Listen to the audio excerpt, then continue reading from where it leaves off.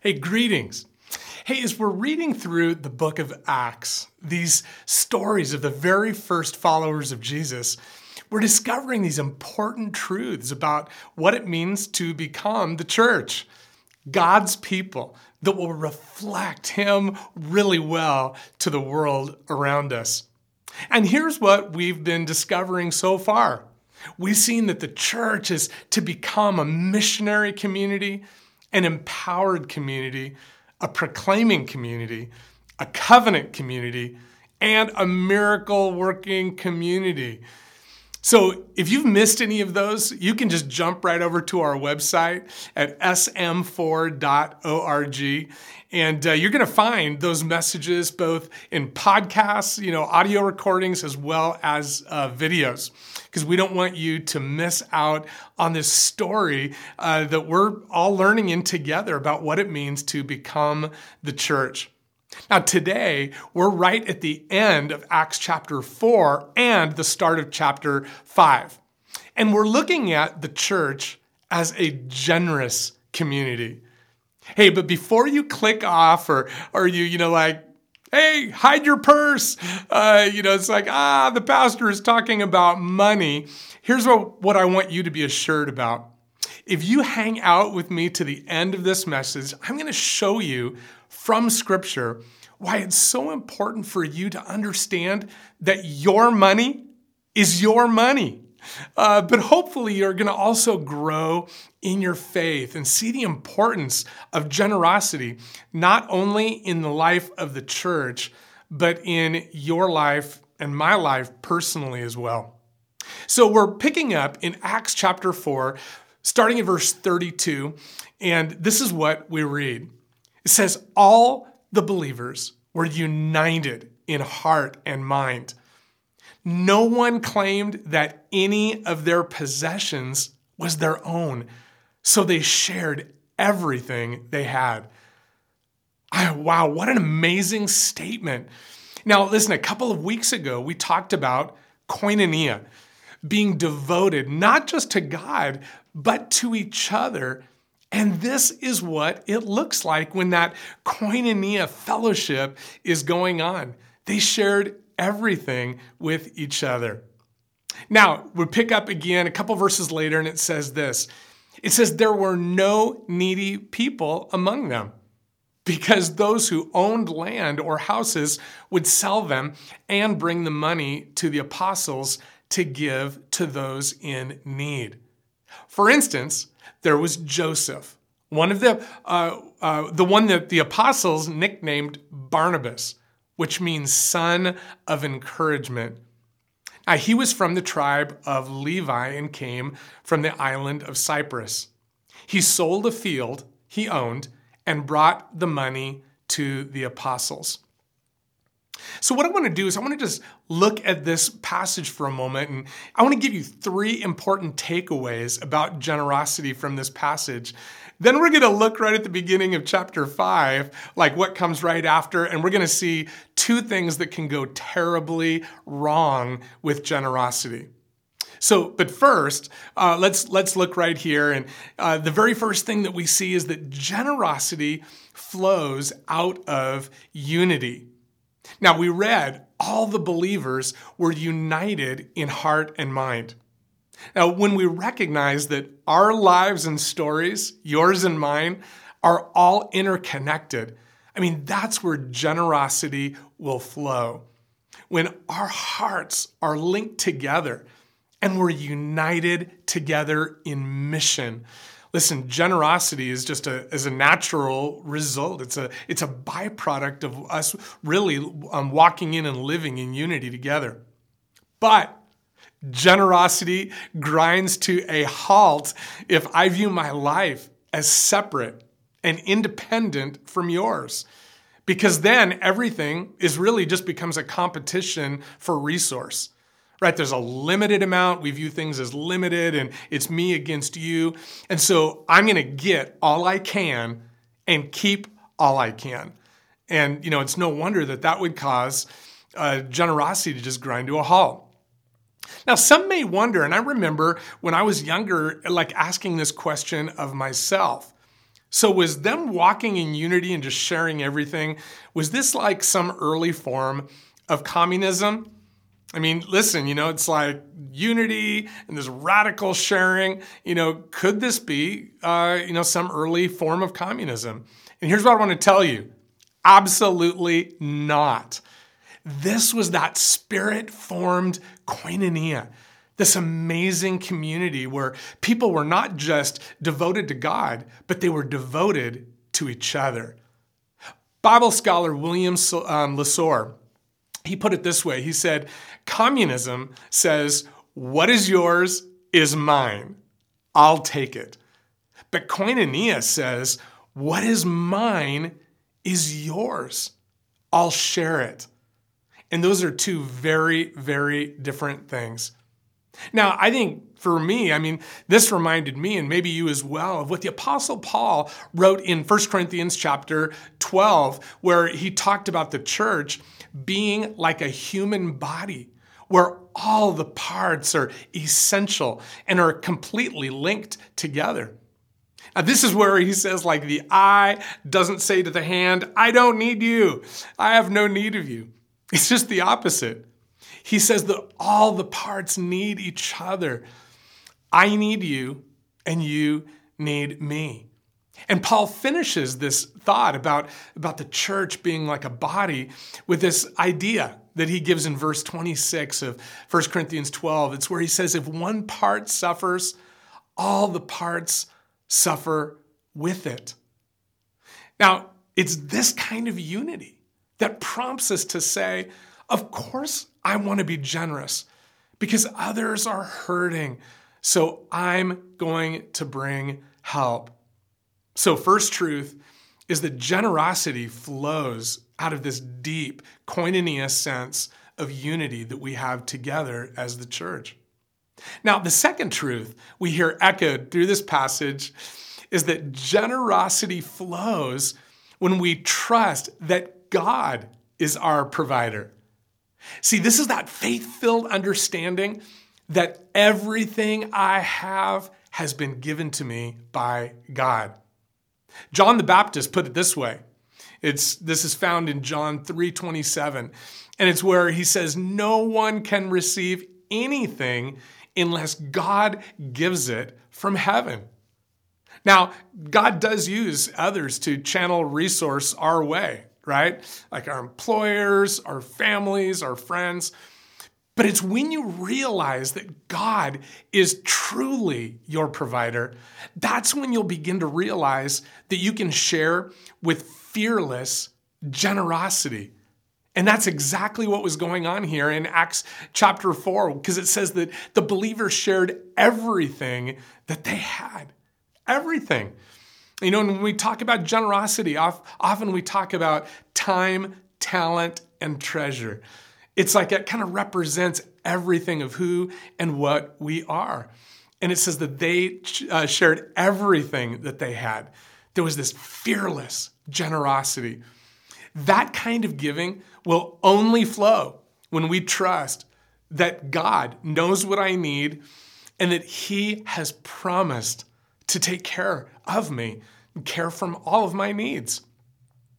It was Jesus who spoke these words in Matthew chapter 6, verses 31 through 33. And I love this from the Passion Translation. Jesus said, so then, forsake your worries. And he's like, give them up. Pay no attention to them. Forsake your worries. Why would you say, what will we eat? Or what will we drink? Or what will we wear? For that is what the unbelievers chase after. Doesn't your heavenly Father already know the things your bodies require? So above all, constantly chase after the realm of God's kingdom and the righteousness that proceeds from Him. That's what we need to be chasing after. Then all these less important things will be given to you abundantly. Now there's the promise. And when we understand that God says that, man, when we chase after Him, He knows what we need and He's going to give to us what we need abundantly, then we can become fearlessly generous people, just like these believers in Acts chapter 4. Now, here's a third truth that we see in this story. Generosity is always present in the lives of spiritual leaders. I want to say that again.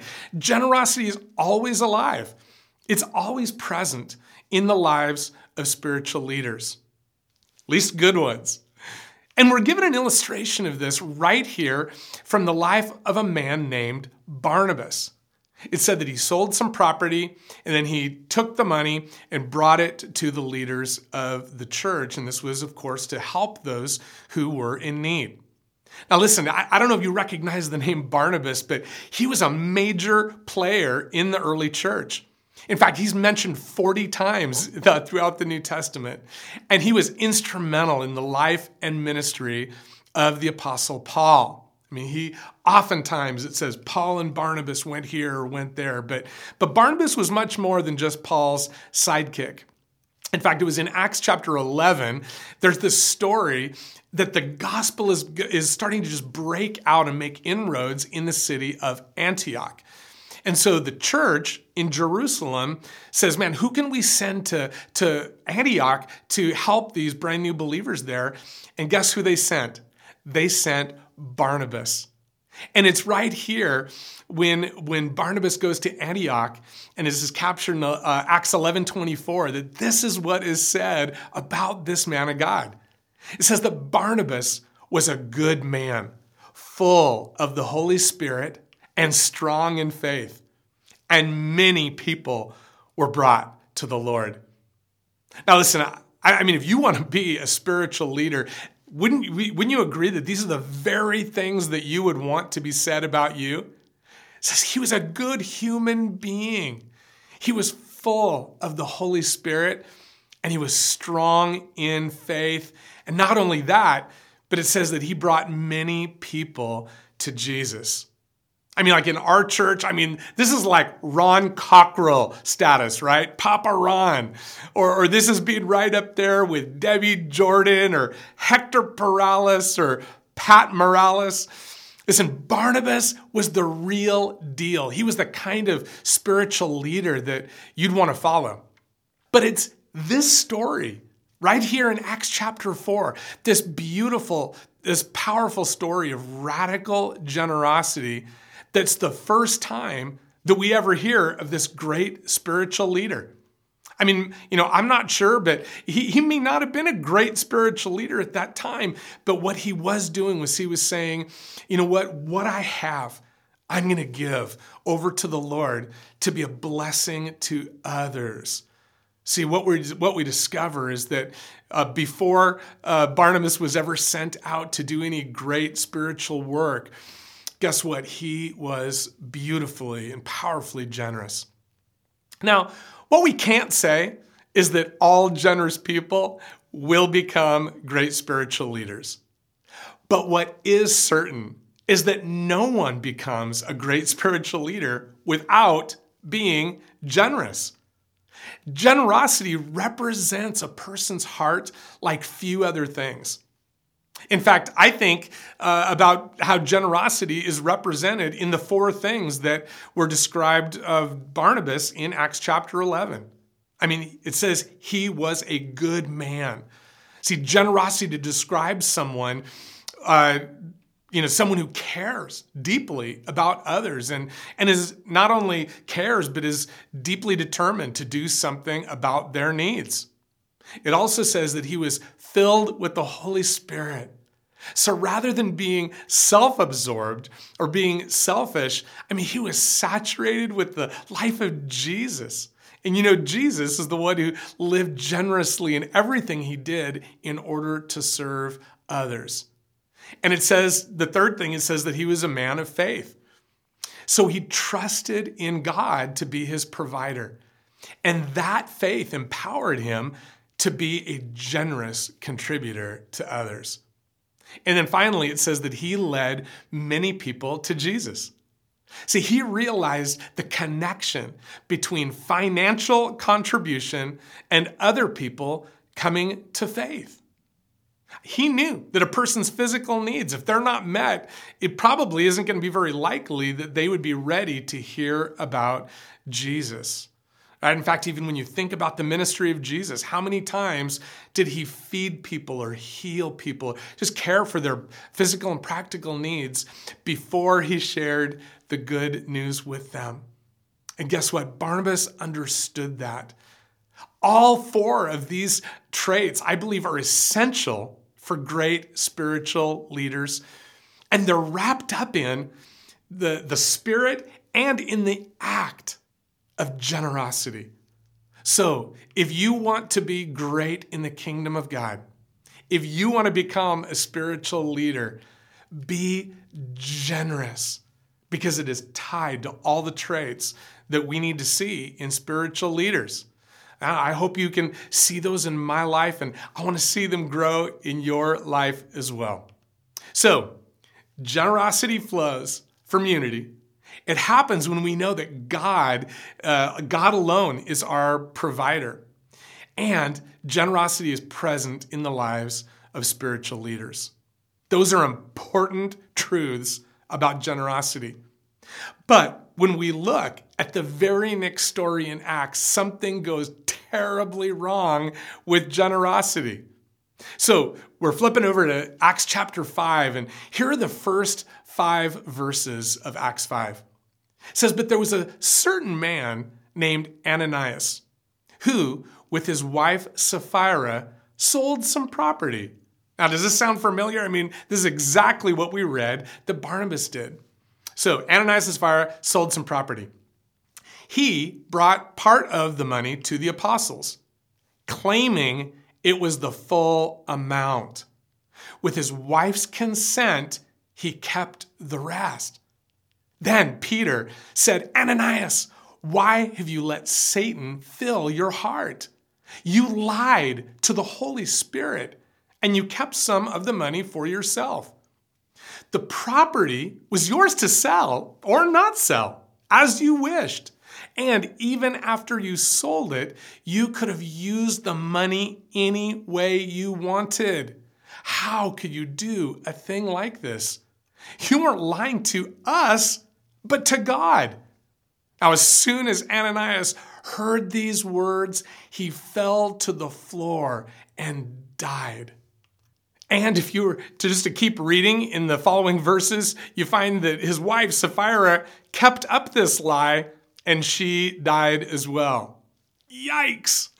This was big problems there for the early church, and it's surrounding this idea of generosity. So what were the 2 big things that Ananias and Sapphira got wrong here? First, they lied, right? I mean, obviously, that's a problem. This husband and wife conspired together to put on a show. They were posers, right? They were posing as people like Barnabas. See, they wanted to be recognized as good people who are strong in their faith. They wanted to be recognized as leaders in the church, but they went about it all wrong. And here's something interesting. The story doesn't even say, Peter never said that they were greedy of holding back any of the money. I mean, maybe they needed some of the money from the sale of that property. I mean, think about it. If they had sold the property and given half of the money to the church, or any of it, 5%, 10%, 20%, wouldn't that have been incredibly generous? Of course. See, their sin was not in holding back part of the sale price of the land that they sold. Their sin was in saying one thing, but doing another.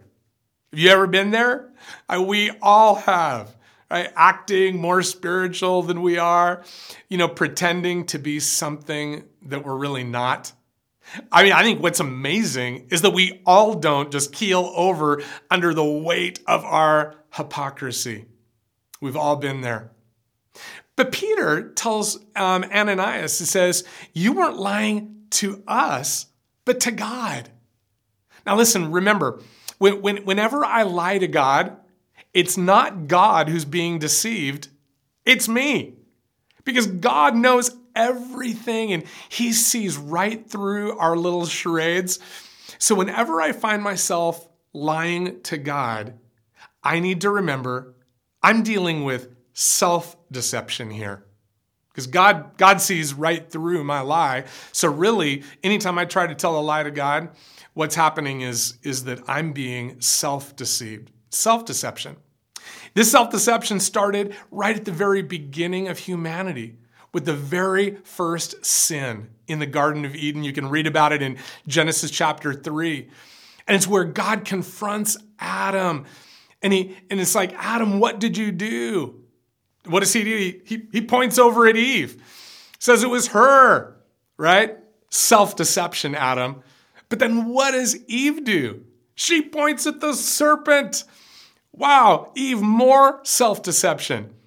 I believe that if the serpent would have had hands, it would have pointed right back at God and said, it's your fault. You made me this way. Self-deception. And that's exactly what Ananias and Sapphira were experiencing right here. They were lying to themselves. I mean, what were they thinking? Well, God won't know. Well, maybe he'll know, but he won't care. All we're doing is a little self-promotion while we're taking care of ourselves, right? It's a win-win. And this isn't going to hurt anyone. It's a victimless sin, right? Self-deception, because they were wrong. There's no such thing as a victimless sin. Someone always pays a heavy price. Sometimes it's the person we're sinning against. Sometimes the victim is, well, it's us ourselves when we sin. But the victim here was the church. This couple was poisoning the community of believers who had devoted themselves to God and to each other, right? Ananias and Sapphira conspired to defile the spirit of koinonia within the church. This couple was willing to jeopardize it all because of prideful self-promotion, wanting to make themselves look good in front of the church and the leaders there. They wanted to look like Barnabas. Now listen, we need to take a lesson here so that we don't walk in self-deception and sin. I mean, I think, man, the prayer of my heart, and hopefully yours as well, is, God, may I walk in truth about who I am. God, and I repent for every time that I pose to be someone or something that I'm not, and misrepresenting myself to you and to others. So, first thing that they got wrong is that they lied. They walked in self-deception, and it included this area of generosity. Now, here's the other thing, the second thing that Ananias and Sapphira got wrong. And I think this may be the most important part of this message, and I want you to think deeply with me about this, because what they got wrong is about generosity itself. Now, did you catch what Peter told Ananias? And this is super important. It's in verse 4 of Acts 5, and Peter says, the property, right, your property was yours to sell or not sell, as you wished. And even after you sold it, you could have used the money any way you wanted. Another Bible translation puts it this way about the money. It asks, was it not under your control? It's like, here's what Peter was saying. Your resource is fully under your control. Every penny God gives you is yours. You get to decide what you're going to do with it. Because this is way more just than about Ananias and Sapphira and their property and their money. This is a lesson for each one of us. Your resource is under your control. In other words, I mean, this is the way I think about it. You cannot be generous with something that isn't yours. I mean, I can't be generous with your money. You can't come and take my money and say that you're being generous with it. You can only be generous with something that's yours, right? I can only be generous with what's mine. It's the same for you. And so Peter is saying here that this property and the money you received from its sale, Ananias, was all yours, completely under your control. Notice he didn't say, now after you sold it, 10% belonged to God and the rest was yours. No, he says all of it was yours to do with as you pleased. Now, we've done a whole series. I did a whole series last fall called Resurrecting Generosity, where we go deeply into these topics and including about the tithe and are we obligated to bring that? And you can find that right on our website. You could just search on generosity and you're going to find that series from last fall. But pay particular attention to the 7th message in that 8-part series about resurrecting generosity, because I addressed this idea of the tithe and does 10%, am I obligated to bring that to the Lord? And you may be surprised with what I've found in Scripture, but we go deeply into it there. Don't have time right now. But I believe that what Peter is saying right here is exactly what I see in the rest of the New Testament, and that's that all resource that God brings to you is fully 100% yours. It is in your control. You can do with it as you please. Now, to catch the real importance of this and to understand why Ananias and Sapphira got it so wrong, we need to go back to the start of this story and the description of the generosity that was flowing in the early church. Because it said this in Acts 4:32. It says, no one claimed that any of their possessions was their own. Now, I'm going to reread that kind of slowly and catch the depth of this here. No one claimed that any of their possessions was their own. So they shared everything they had. Did you catch that? We're talking about their possessions, things that were totally under their control. But what it says is that they didn't claim their possessions as their own. And this isn't just like a little turn of a phrase here. This is really, really important. Now, what does it sound like when people lay claim to their money or their stuff? I think it sounds like the seagulls in the movie Finding Nemo. Mine, mine, mine, mine, mine. These are my things. And that's how so many people live. Even people of God, people of faith. And it's so unfortunate that we slip into that. Because God provides things for us. But rather than sometimes living in thankful generosity, we lay claim to what God has provided. This is my car. This is my house. These are my kids. This is my bank account. But here's the problem. And I say this with great respect and kindness. But whenever we lay claim to our possessions, generosity stops in its track. Generosity flows when we use our authority over things that I'm in control of, and say, God, I don't lay claim to this. I give it all back to you. Now listen, this isn't just about our money and our stuff.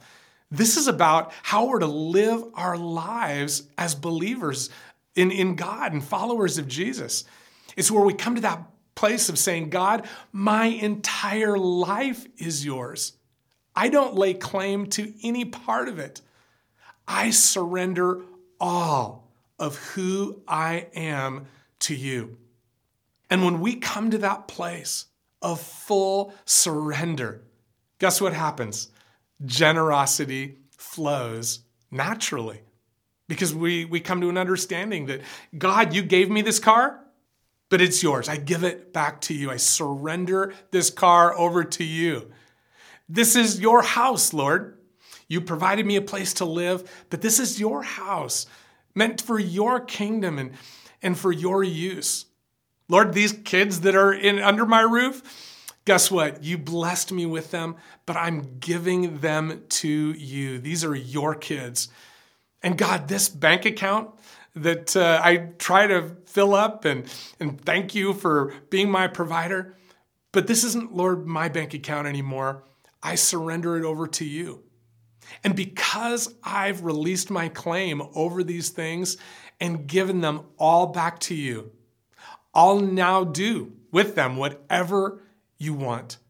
You speak the word, and I'm going to do whatever you tell me to do to ensure that you receive glory through these things.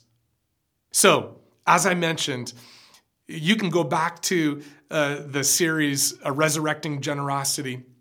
But what you're going to find there is that in that series, we used this image, little graphic, right on the kind of the introductory logo of the series. And it's an image of an open hand. And it's meant, of course, to depict generosity. Hands that are both open to receive and to give, right? Because you can't be generous with what isn't yours.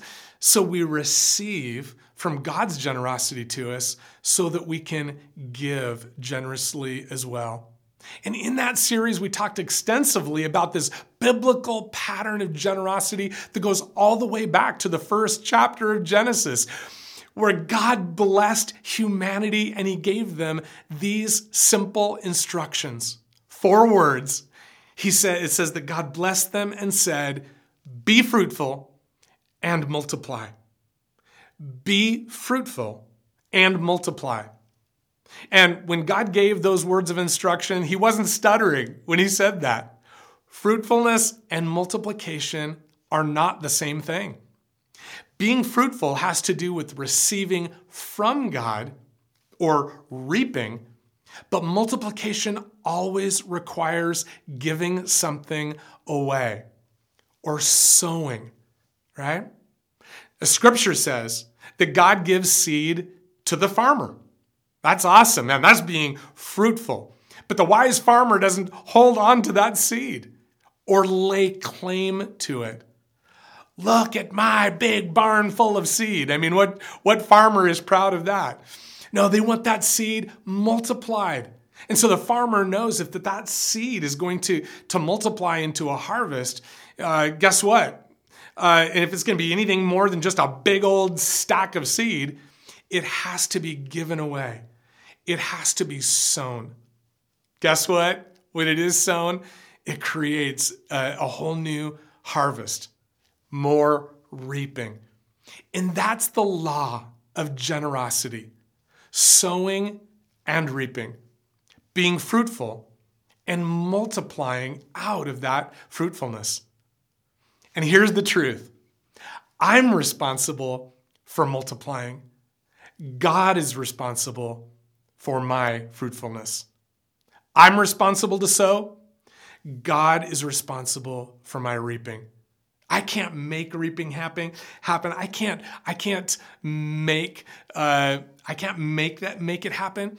That's up to the Lord. But what I can make happen is I can choose to be someone who sows. I can choose to be someone who multiplies.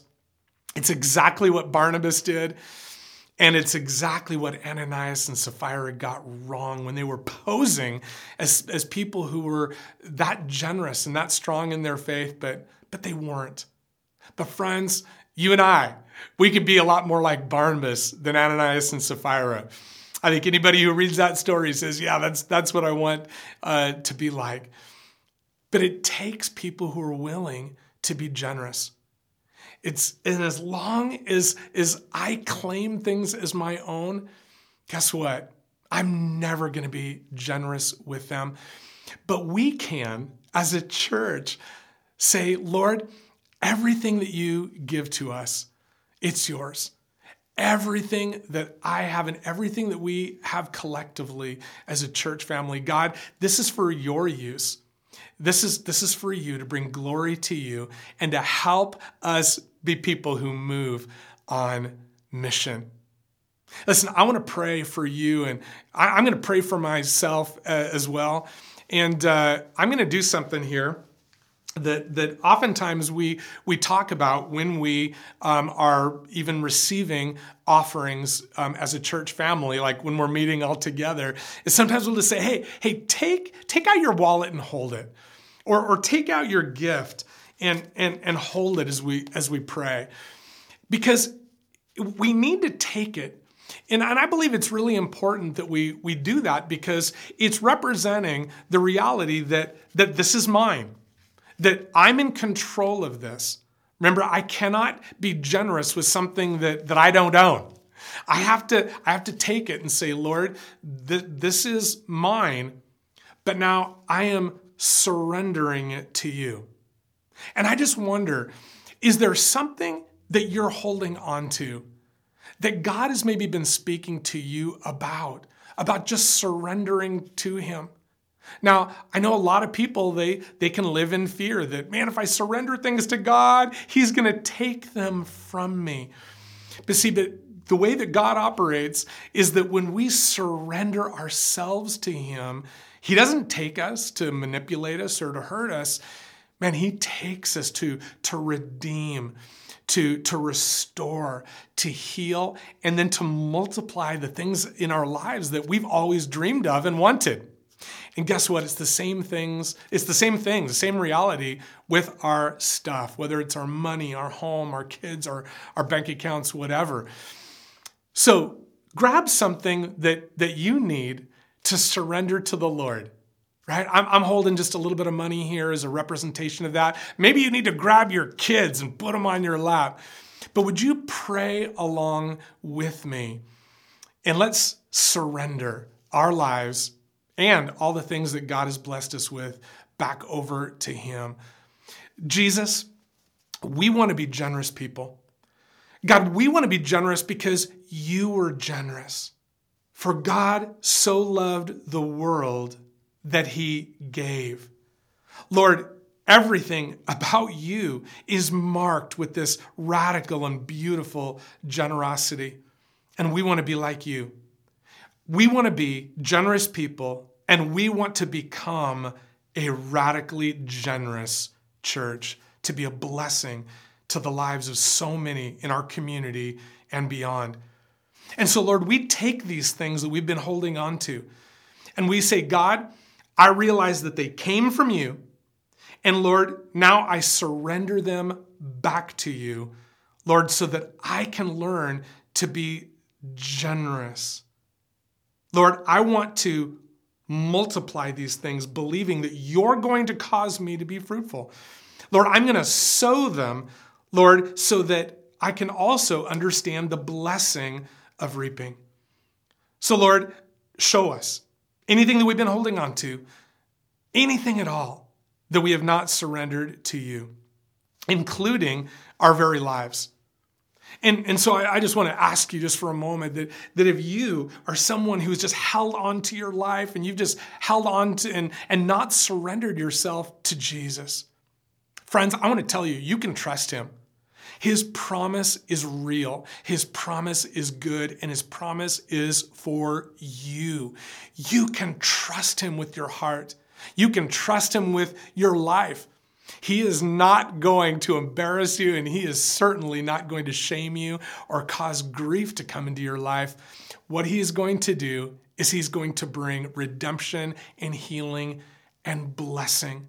So any of you that need to say, God, I surrender my whole life to you, would you do that right now? Just join me, and maybe you can even repeat these words after me if you're not quite sure how to pray yourself. You can just say, Jesus, thank you for all that you've done for me. Lord, thank you for going to the cross. Lord, that I can have complete forgiveness of all my sin, every wrong thing that I've ever done. And so now, Lord, I give you my life. Lord, everything, the good and the bad. Lord, I repent, Lord, of the sin in my life. I turn from it. I don't want it anymore. I give it to you. And Lord, because of what you did on the cross, I trust that you will bring full cleansing and redemption. You're going to wash me clean so that I can walk in full relationship with you. God, I give you myself and all that I am. I am yours. Amen. Amen. Hey, being generous is one of the most incredible things that you can do. And like I said, it represents so much of our hearts and our lives and our faith and our community, this koinonia community that we get to walk in together as a church. So continue to walk in generosity. And speaking of that, I again just want to thank you for all of those who have been generous to the Santa Maria Foursquare Church during these last seasons. And I hope you're being generous elsewhere also. But thank you for being generous here. And if you want to start being generous here, I promise you, we're going to make really, really good use of every penny that comes into our church. Man, we've been using it to bless others in the community. We've been doing things like even creating some video type resources. We've been investing, as I've mentioned before, into a system that gets installed at our church this coming week so that we're going to be able to go to live streaming our services. Not just for right now during this COVID pandemic, but we want to do this perpetually. And so thank you for giving, because your giving is allowing the message to be preached, right? That reality that Barnabas discovered, that his gifts were actually helping people come to the Lord. And it's the same for every gift that you give. So how do you give? Well, a couple of ways. You can go right onto our church website, sm4.org, and go to the giving page. It's kind of /giving. And right there is all the instruction that you'll need. Or if you got your cell phone, smart device right there with you, you can just text SM4, just SM, the number 4, to 77977. SM4 to 77977.